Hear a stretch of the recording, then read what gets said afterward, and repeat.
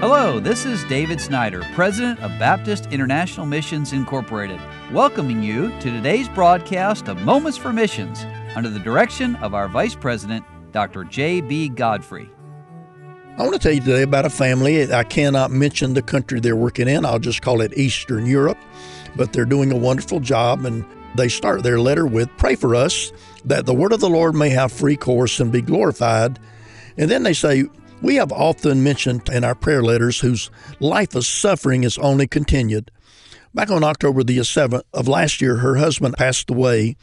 And in addition to this heartache, her cancer is now attacking her only remaining kidney, requiring her to have further radiation treatments in January. Please pray for this lady for the emotional, spiritual, and financial needs that she has. Well, then also back in November, we found out that our village's mayor and wife passed away from COVID.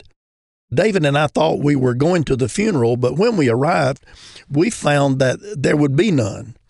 We were invited in and were able to spend some time with the family and to leave them a gospel tract. Please pray for God to use this visit and the tract in their lives.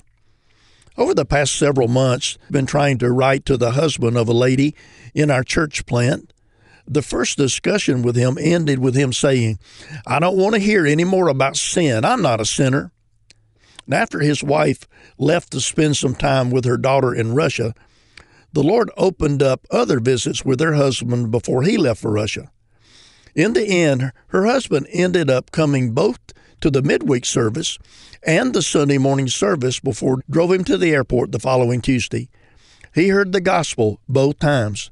Please pray for the Lord to work in this man's heart and for him to come with his wife to the services when they return this spring. Also, back in the beginning of December in the last year, a lady called and explained that her mother was dying and insisted on having a Baptist funeral, even though all the rest of the family is Orthodox. Though he had been a part of a couple of funerals in different aspects, he had not led one himself. So he and I went and visited the dying lady that day. She passed away a couple of days later. Called some pastors in this area for input regarding doing the funeral. One of them offered to come and to assist him, which was a huge blessing. The gospel was given multiple times during the service. Please pray for the Lord to draw this dear family to salvation. And then our oldest son has been taking advantage of his free time in the afternoon to go out and meet people of all ages and hand out gospel tracts in our neighborhood. An elderly man he has talked to several times is interested in coming to our services. One 15-year-old boy said that he was interested in Bible study. Now, we haven't seen any fruit from these claims, but the gospel is going out through him too, and we're excited about that. One day this week I mentioned the influence of missionary wives. Well, let me add to that. Thank God for the influence of missionary children in the ministries of our folk around the world. Now, continues, that's this missionary, to pass out tracts in town, looking for opportunities to witness. He continues to do Bible study in town with a couple, as well as a Bible study out in the village where he had led two ladies to the Lord last year. They've gotten a real zeal to share Christ with others, but have met discouragement because the gospel has not been received very well. Please pray for these ladies that they'll continue to share Christ with others, making a difference in their village.